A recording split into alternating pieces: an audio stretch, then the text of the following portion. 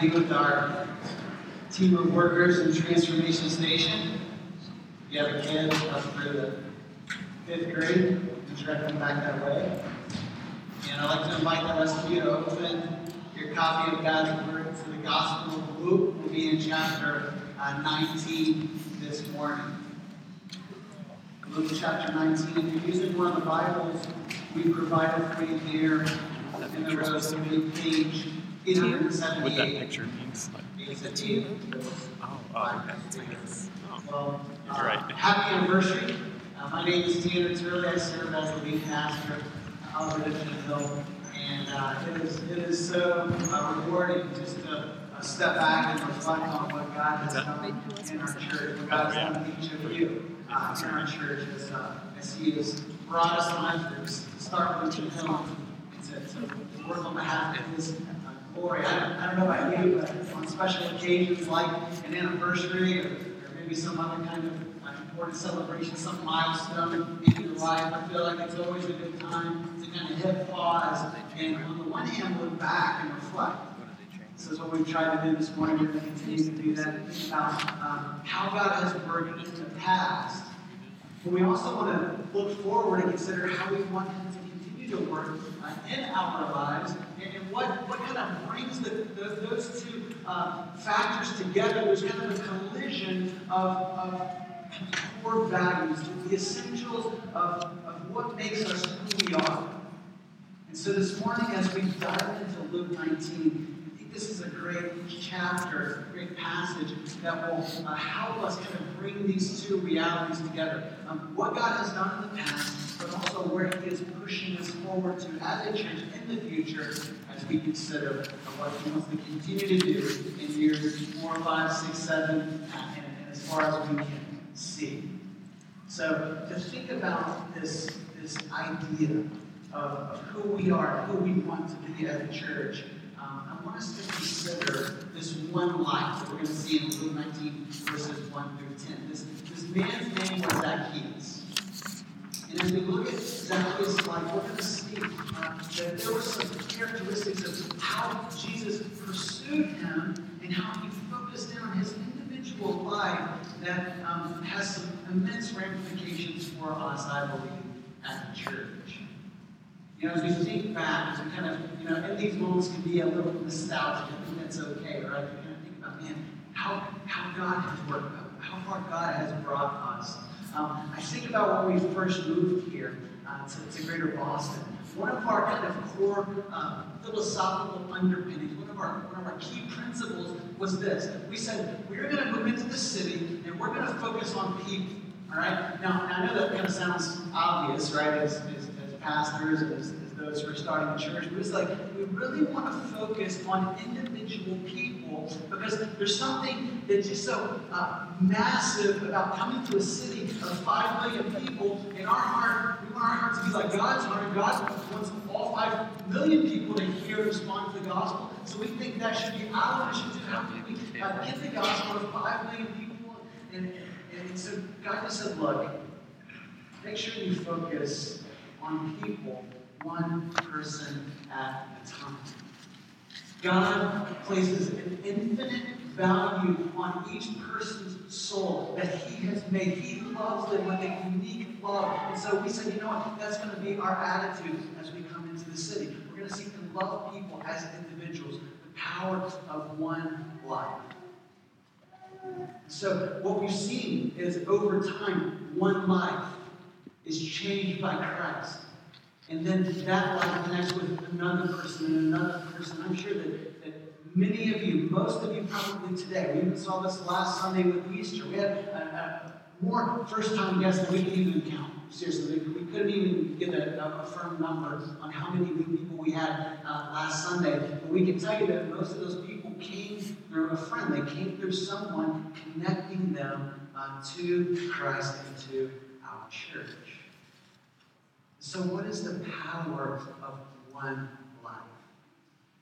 There's a quote that has really been influential in many Christians' leaders' lives over the century, many Christians, that says this: the world has yet to see what God can do with one life fully committed to Him.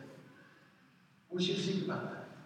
The world has yet to see what God can do through one life that is fully committed to Him. So as we look at this life of Zacchaeus, I want you to ask yourself, man, is my life fully given to God? Do I know God in this kind of way, the kind of way that Zacchaeus came to know Him?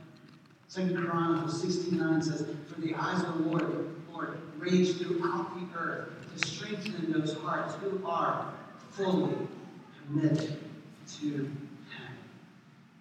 So think about your one life. Think about this one life that God has given you. And I pray that this great reversal that Jesus lived and died and rose again to bring us will influence your one life for God. Let's read the first 10 verses of Luke 19 together. Follow along with me. It says this. He entered Jericho and was passing through. And behold, there was a man named Zacchaeus. He was a chief tax collector and was rich. And he was seeking to see who Jesus was, but on account of the crowd, he could not because he was small in stature. So he ran on ahead and climbed up into a sycamore tree to see him, for he was about to pass that way. And when Jesus came to the place, he looked up and said to him, Zacchaeus, hurry down, for I must stay at your house today. So he hurried down and came and received him joyfully. And when they saw it, they grumbled. He has gone to be the guest of a man who is a sinner. And Zacchaeus stood and said to the Lord, behold, Lord, the half of my goods I give to the poor, and if I have defrauded anyone of anything, I restore it fourfold. And Jesus said to him, today salvation has come to this house, since he also is a son of Abraham. For the Son of Man came to seek and to save the lost. This text invites us to receive the reversal Jesus brings and join him in his reversal mission. We're going to see as we work our way through this idea that first we have to receive the reversal that Jesus died and rose again to bring us, and then he invites us to be on this reversal mission that he has initiated. So what I want to do, I want to break the passage down into just a couple of sections, and I want to give you two primary encouragements this morning. Okay, the first is this. Revel in the reversal Jesus' mission of grace. Okay? Revel in the reversal of Jesus' mission of grace. What I love about this story is that we find that Jesus seeks us, and he seeks us right where we are. Now think about this. We discover a couple of important facts about Zacchaeus in verse 2. Look back at it with me. It says, number one, that he was a chief tax collector. So it was bad enough in the eyes of the public that Zacchaeus, this Jewish man, was a tax collector, because that meant that he was working for the Romans, all right? But not only that, he was a chief tax collector. That means he probably had people under him who were working with him to not just collect people's taxes, but as we saw here in the story, the implication is that Zacchaeus was not just taking people's taxes, what they did owe, he was actually deceiving them and taking more than they owed. That he was a thief, essentially. He was swindling and robbing people of their rightful possessions. And so, naturally, he became a rich man. And it's important for us to understand that in the chapter before this, in Luke 18, Luke introduces us to a tax collector who humbled himself before God, and a rich man who wanted to hang on to his possessions. So basically what Luke is doing here, he's writing this orderly account, as it says in the opening verses, and he wants us to get a grasp of just what Jesus' mission is and the kind of mission that he came to execute while on earth. And this story of Zacchaeus is a great case study in what Christ can do for us. You see, everyone would have been surprised. We might say they would have been shocked to find out that as Jesus is traveling through the city, he stops and he talks to this man, Zacchaeus. It really would have been scandalous. I mean, for Jesus to go to him, this man who was despised in the city, it's little wonder that people began to grumble all around him. Man, why is Jesus talking to him? Doesn't he know who he is? Out of all the people in Jericho, why would Jesus ask to go and be the guest of this man? And this is what the crowds would do to some of the things that Jesus did. And this is what the Pharisees, the religious leaders, they grumbled at the actions of Christ because they weren't familiar with just how loving and just how gracious and just how merciful he was. Luke 7:37 says this. It says, the Son of Man has come eating and drinking, and you say, look at him, a glutton and drunkard, a friend of tax collectors and sinners. Think about that. Jesus was considered not just an associate, not just an acquaintance, he was considered a friend of sinners. See, if you go into someone's house and have a meal with them, carries much more significance than it does in our day. We might have some friends over, that's good, maybe it shows some kind of level of friendship, but in the first century, it carried so much more weight to communicate the intimacy of the friendship, just how far someone was willing to go to associate with that person. So as Donna shared in her testimony, Jesus came not for the righteous, not for those that think they have it all together. He came for those who are sick, who need him, who see their needs. So as Jesus is interacting with Zacchaeus, we learn that he didn't come in just because he loved them, but he would spend time with tax collectors and prostitutes and people like them because he knew that they probably saw their need for God. They could see just how far they were from his grace. And so he came to bring his grace and love to them. So the love of God, consider this, the love of God is so outrageous, is so scandalous, that it kind of knocks us off balance, right? It exceeds our expectations. I mean, when you look around the city of Boston, is there anyone that you work with, that you pass on the streets, that in your mind, okay, even if you know you've read Luke 19 before, you've heard it today, and God loves everyone, but is there anyone that you kind of look at them and say, well, they're beyond the reach of God's grace? Man, how could God love them? They would never change. They would never really see who Christ is and what he has done. And listen, there's no one in this city, in the great city of Boston, that God does not love, that he does not call us to go and love and meet them right where they are. So Jesus' mission of reversal, which is a mission of grace. Number one, seeks people where they are. And then number two, Jesus seeks us when we are not seeking him.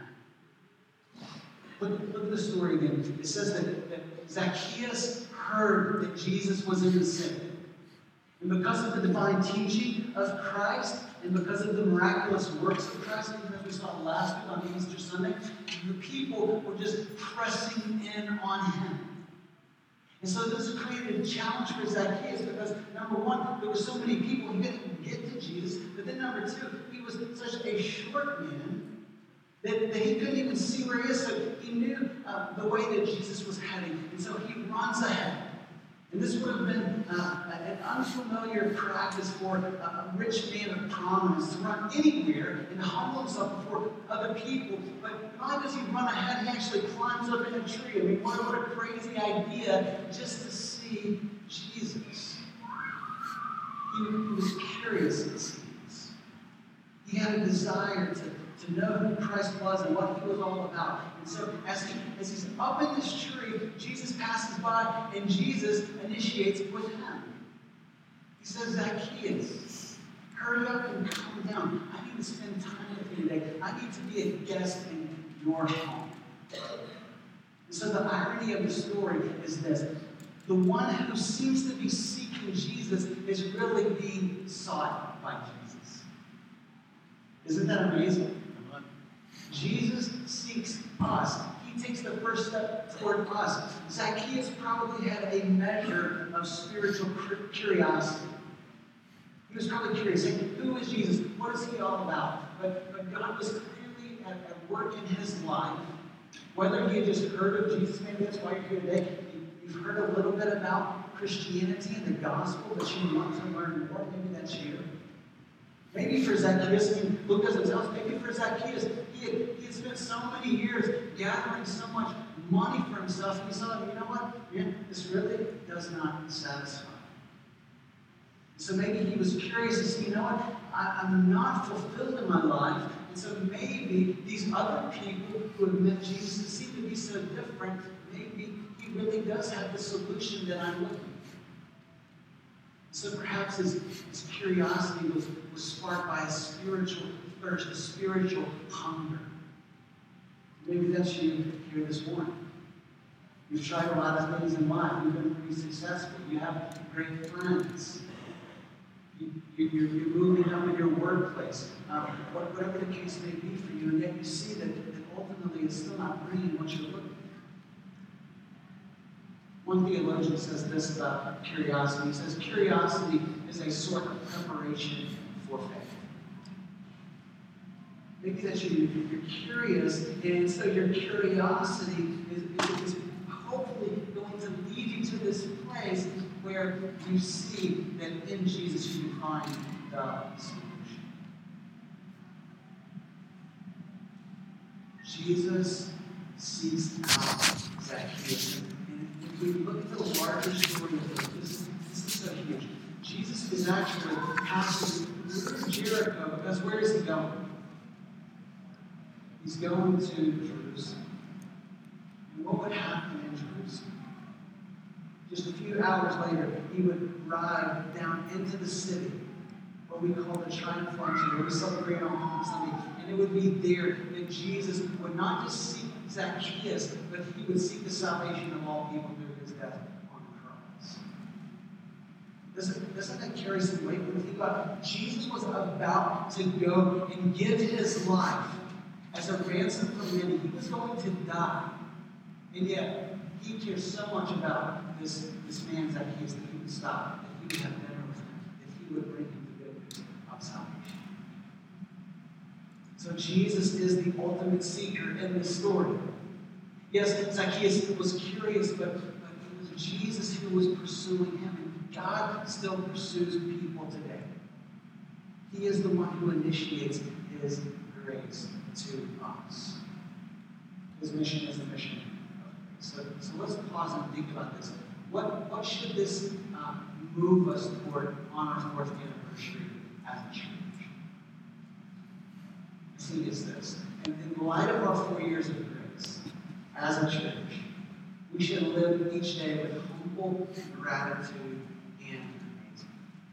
Humble gratitude and amazement. I mean, grace should always move us toward humility. We recognize that we didn't come up with this ourselves. We didn't manufacture it ourselves, but that God has brought it to us as a gift. Just yesterday, I was reading in my daily Bible reading, 1 Corinthians 4:7, and just asked this simple question: for what do you have that you have not received? And Paul's rhetorical question, the answer is nothing. There's nothing that we have in our life individually or as a church that we have not received as a gift from God. So as we reflect on what God has done in the life of our church, we have to look to God and say, God, you're the one who has done this. And it should move us to humility, but it also should move us to gratitude. Hopefully a characteristic of your life. Hopefully a characteristic of the life of our church is one that we would pause and we would recognize all that we have to be thankful for. And we would go back to God and say, God, I can't believe what you have done for me. I'm so grateful for how you have changed my life. Consider this. Humility and gratitude are the natural result of being confronted with something that is so much greater than we could have imagined. Think about that. I think that's good. Humility and gratitude are the natural result of encountering something, receiving something that is so much greater than we could imagine. If someone comes up and gives you a penny and says, "Man, have a nice day, go buy yourself a drink," I mean, is anyone blown away by that? What if they give you $100 and say, go have a meal with your friends? Like that? Did you deserve it? You deserve a penny. But what about the Benjamin? You know, it's like, wow. We're overcome. We didn't expect that. We're amazed. And so this is what the gospel should do for us. It should cause a sense of wonder and amazement that God has brought this to us in the life and death and resurrection of Christ. And being amazed by this glorious picture then moves us to humility, gratitude, and amazement. Pray that will be the case for us as a church moving forward here in Greater Boston. So not only should we revel in this, not only should we take great delight and pleasure in what God has done in this mission of grace, but number two, we should respond in the power of Jesus' mission of transformation. Look back at verses 8 and 10. Zacchaeus speaks up, even amidst the grumbling of the crowd, and he says, "Behold, Lord, the half of my goods I give to the poor, and if I have defrauded anyone of anything, I restore it fourfold." And Jesus said to him, "Today salvation has come to this house, since he also is a son of Abraham. For the Son of Man came to seek and to save the lost." So when looking at this one life of Zacchaeus, we see a couple of truths about God's salvation. This salvation rescue mission that Jesus went on. Okay? So number one, salvation always comes through faith in Jesus. We see that Jesus calls him a son of Abraham. What this means is he was not simply a physical descendant of Abraham, but he shared the faith of Abraham in God that made Zacchaeus righteous in God's sight. The Son would say that salvation had come to him. This faith that Zacchaeus placed in Christ moved him from being spiritually lost to spiritually found. Neither his vocation nor his simple practices revoked his opportunity for God's salvation. And we could say, in fact, this is precisely who God loves to save, are people, again, that don't have it all together, and that their life is a little rough, a little messy. God loves to bring his salvation to people like Zacchaeus. So if you remember, we said that this story is so closely tied to the previous chapter when Jesus meets this man who is just known as the rich young ruler. He had a lot of money, a lot of power, and so he came to Jesus wanting to know what he must do to inherit eternal life. Perhaps maybe you've heard the story before. And Jesus says, "Well, have you kept the commandments?" And he says, "Yeah, I've tried to do that. I think I've done that pretty well." And so Jesus kind of lets him off the hook. He doesn't interrogate him how many times he probably failed to keep the commandments, like we all have. But he just says this. He says, "Well, one thing you lack. You need to take your possessions. You need to take all of them. You need to go and sell it to the poor." And what happened to the rich young ruler is that he walked away sad and dejected because he was a man of great wealth. And so Jesus then, in verse 25 of Luke 18, says this: "How difficult it is for those who have wealth to enter the kingdom of God. For it is easier for a camel to go through the eye of a needle than for a rich person to enter the kingdom of God." And those who heard it said this: "Then who can be saved?" But Jesus said this: "What is impossible with man is possible with God." So what do we have in the story of Zacchaeus? Exhibit A. Case study number 1. A rich man, a tax collector. Wait, I thought it was impossible. I thought it seemed impossible. Can a camel, a large animal, be threaded through the eye of a little needle used for sewing? Absolutely not. This is an impossibility. And yet Jesus says, look, what you think is impossible, God makes possible. God saves people just like this. So listen, you are not beyond the reach of God's grace. There is not one person that you know who is beyond the reach of God's grace today. You say, you don't know my husband, you don't know my friend, you don't know my co-workers, what they're doing on the weekends. Man, they want nothing with God. And all they do is make fun of God and Christians. Listen, I would just say this. You don't know my God. Come on. If that's your attitude, you don't know, don't understand, like, you probably don't know Christ, like, you need to know Christ, because God can save anyone. We talked about this, right? Ephesians 3, like, now to him who is able to do far more abundantly than all we ask or think. We want to take those people that we think would never step foot in redemption hell and receive the gospel. We want to put those people at the top of our prayer list. We want to pray for them. We want to share with them. We want to love them. We want to serve them. We want to not give up on them because God never gave up on us. Salvation always comes through faith. And you say, you know what, you're talking about being spiritually lost. I don't really feel lost. You're talking about receiving salvation. What do I need to be saved from? And then just listen to the hope of the gospel here for just a moment. You see, what Jesus does when he comes into our lives, he speaks this word that we are all in the same boat. Okay? Every one of us is spiritually lost before God apart from his grace. So that's you. That's all of us. We all are lost apart from the grace of God coming into our lives. The Bible talks about how that we are like sheep. And sheep are not smart animals. We see this in the Old Testament, we see this in the New Testament. That's why Jesus calls himself the Good Shepherd. Because what are sheep going to do if they are left to themselves? They're just going to wander away. They're going to wander away from the flock. And so what they need is the ultimate seeker, God to go after them and to bring them back. And that is exactly who we are in our hearts before God. There's not one of us who said, you know what, God, your way is perfect. I'm going to follow your ways every day of my life. No, we do our own thing, right? We go our own way. We make stupid decisions that don't pay off in the end. But this wandering, this lostness brings great spiritual consequences. It separates us from God. So that's why he sent his son Jesus to do what we can never do, live a perfectly pleasing life before God. Jesus always obeyed the will of God. He always did what was right.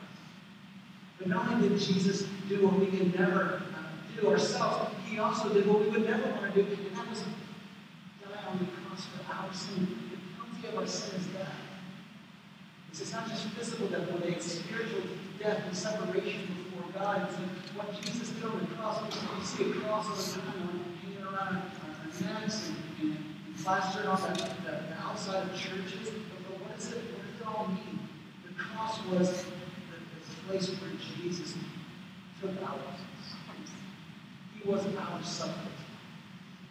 The judgment that we deserve fell on him. The penalty for our sin fell on him. So that now, through faith in him, through trusting in what he did, we can receive this salvation. So I just want to ask you today, have you received the salvation that Jesus offers to you? If you have not put both feet in, like we talked about last week on Easter Sunday, if you have not just said, yeah, I believe that Jesus lived and that he really died, and even that he rose again, that's not enough. We have to take our heart and we have to put both feet in on what he's done, trust in the work on our behalf. That's what faith is. Salvation always comes through faith. And then here's the second one. What we see in Zacchaeus, okay? Jesus not only leads us where we are, but he then refuses to leave us that way. Salvation always brings transformation. This is an absolutely radical change in the life of this man. Verse 8, he says, I'll take half of everything that I own, and I will give it to the poor. So just notice, Jesus didn't ask him to give everything away. It's not a one like there's a mood, you gotta get it all the way. Zacchaeus, get it, no.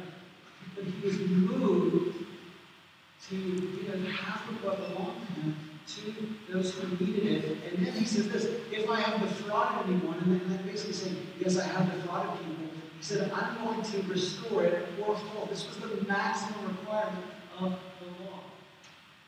He said, I'm going to make it right. I'm going to pay it back and then some.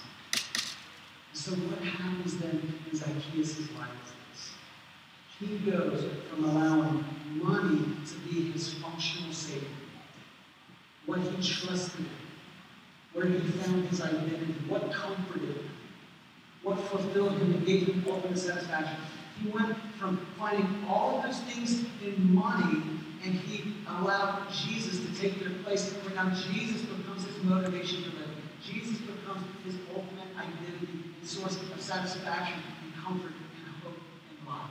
And when Jesus does that, when Jesus becomes everything to us, he will radically change our life from the inside. He brings transformation, the transformation that we need. So again, on our 4th anniversary, we look back with humility and gratitude and amazement. That's what we want to do on the one hand, but we also want to move forward, being fully committed to Jesus' transforming power in us and his glorification for us. Just think about your life. Are you experiencing who Christ is at the point that you say, I'm fully committed to his transformation work in me? I love the potential as we think about being fully committed to Christ. What happens when Jesus transforms our life and we start to love people like we didn't love them in the past? The light of Christ starts to shine brighter and brighter. Right? And as his light shines brighter through us, it becomes more attractive and compelling to those around us. What happens when we sacrificially serve those around us? The light of Christ shines brighter and brighter. What happens when we sacrifice some items on our calendar out of our busy lives and we spend that time for the sake of showing acts of kindness to those around us?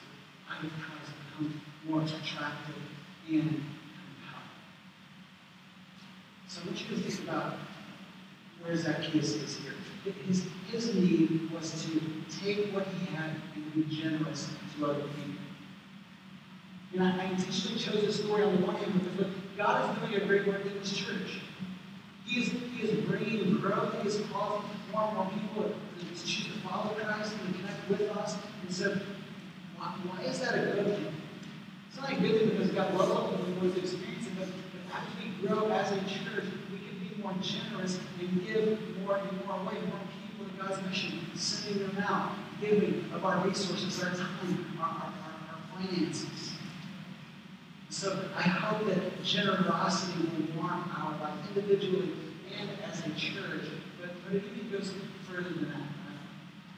Right? If generosity was Zacchaeus' greatest need, then we could just pause and say, okay, what's my greatest need?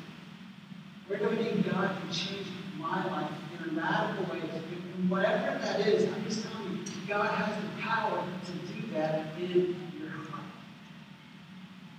No matter what it is, no matter what kind of characteristic you need to put on that looks like Christ, God wants to do this work of transformation. And listen to this, when God starts to change us, when he brings us into this transformation and gets us on board with this mission, what I love is this: our haves become gifts. You got that? Our duty, what we have to do, becomes like a life I get to do that. So now no longer do I have to pray for you, another one from the pastor, right? But I actually get to because God is putting that in my heart. When God saves someone, he gives them new desires. So now I get to pray for you. I don't have to come here. I get to come here on Sunday morning and worship with you. I don't have to give some of our hard-earned money, Marcia and I. No, we get to give it away to help others with their needs. I don't have to just share my faith with others and join Jesus in a secret saved way. I get to do that. It is a privilege to be able to join Jesus in his mission. So listen, God is doing a great work in our church. We can tell story after story. Don and Felipe and Angela and so many others. I can just name names how God is transforming people one by one, collectively making us his light in the city. So what I want to ask you, just as we wrap up our time, what are you doing with your one life? How are you spending your one life? Is your life given to God? Have you given your life in full commitment to the purposes of God? Are you living with humility and gratitude? Do you have a sense of amazement by who God is and what he has done? Are you, with your one life, daily experiencing his transformation? And are you daily engaged in his seek and save mission? This is what Christ invites us to. So what I want to do is that I'm going to invite you to pray. And I'm going to lead us in a prayer in just a moment. And just ask God to show you how he wants to continue his work in your life. Whether you're curious, if you want to explore more about Christianity, or if you have been a part of our church and been in Christ for quite some time, you say, well, no, I want his work of transformation to continue in a more deeper way. I want to ask you to ask God to show you. Let's pray.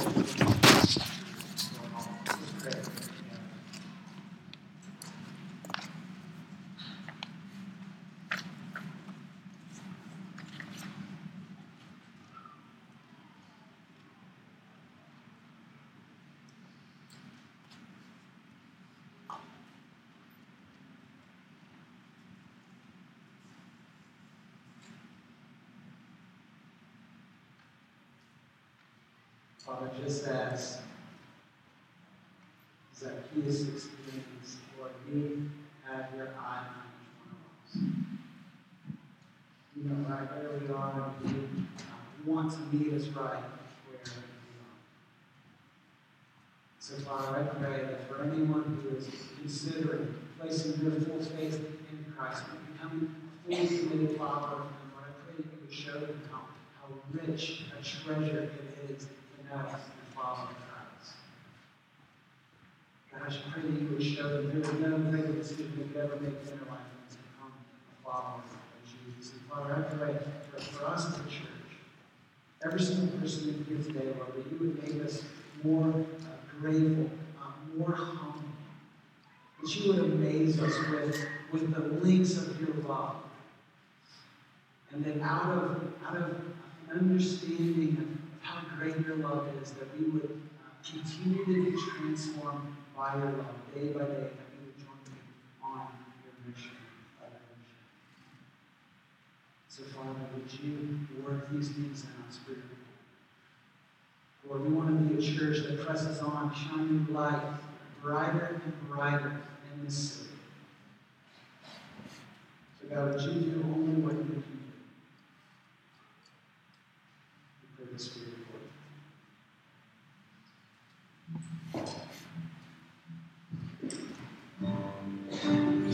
Some songs.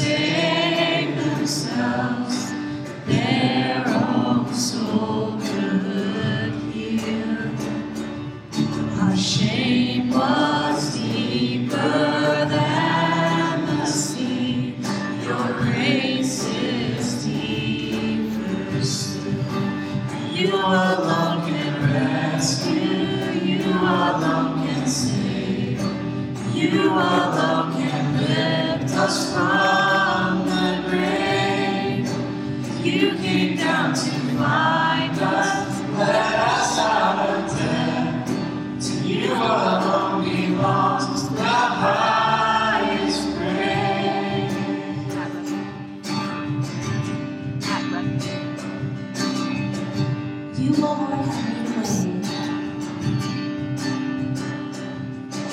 You, oh Lord, have made a way, the great divide to heal. For when our hearts were far away, your love went further still. Yes, your love goes further still. You alone can rescue, you alone can save, you alone can lift us from the grave. You came down to find us, let us out of death. To you alone belongs the highest praise. For you alone can rescue, you alone can save, you alone can lift us from the grave. You came down to find us, let us out of death. To you alone belongs the highest praise. Lift up our eyes, lift up our eyes for the giver of life. Lift up our eyes, lift up our eyes for the giver of life. We lift up our eyes, lift up our eyes for the giver of life. We lift up our eyes, lift up our eyes for the giver of life. You alone can rescue, you alone can save, you alone can lift us from the grave. You came down to find us, let us out of death. To you alone belongs the highest praise. Please have a seat.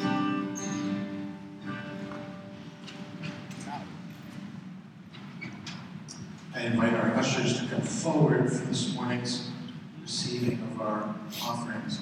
My name is John Eddy. I serve here as one of the pastors of Redemption Hill Church. This morning it was nice. I was able to meet a couple of people that were visiting us for the first time. And just a reminder that if that's the case, we do ask that you might consider filling out this little blue Connect card and dropping that into the offering basket as it comes through. And some of you perhaps are here for the second time. You came last Sunday and weren't sure whether that was a good idea to put this into the basket. But you've decided that you're going to come back, and so please take advantage of the card this week and drop it in. We'll just have a moment to be able to send you a little bit of information and tell you a little bit more about the church. Also, this morning, it was kind of cool to listen to Donna during her redemption story. It was clear that God was drawing Donna to himself over time, and then to hear about Zacchaeus and how God was drawing Zacchaeus to himself. And you might be sitting there thinking, I feel the power of God drawing me in some way as well. And you want to kind of tell somebody. So one of the things you can do with this Connect card is on the backside. There's a whole lot of ways that you can tell us how you feel like God is drawing you towards himself. You can pop that in the offering basket, and in some instances, we'll just share some resources with you, just to help you perhaps on that journey. And certainly in all cases, pastors, our staff will pray for you as God continues to draw you to himself.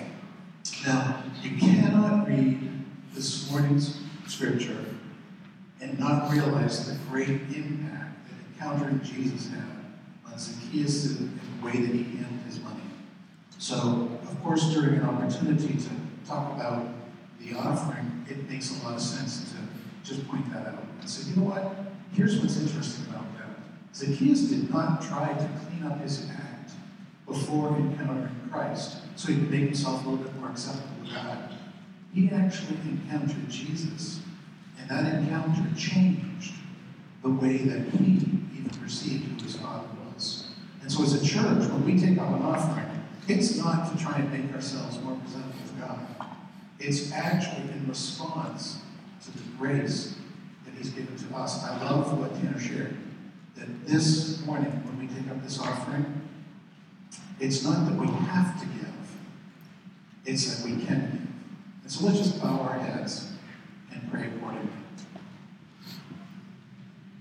Abba, Father, we revel in the reversal that Jesus' mission of grace brought. And so we thank you that you seek all people, even us, right where we are. And we thank you that you even seek us when seeking you wasn't even a thought. So we ask that you receive our gifts as a sign of just humble gratitude and total amazement. Lord, help us as we respond in the power of Jesus' mission to transform. In Zacchaeus, like we learned this morning, case study number 1, through faith in you, but also in transformation, like that same Zacchaeus, case study number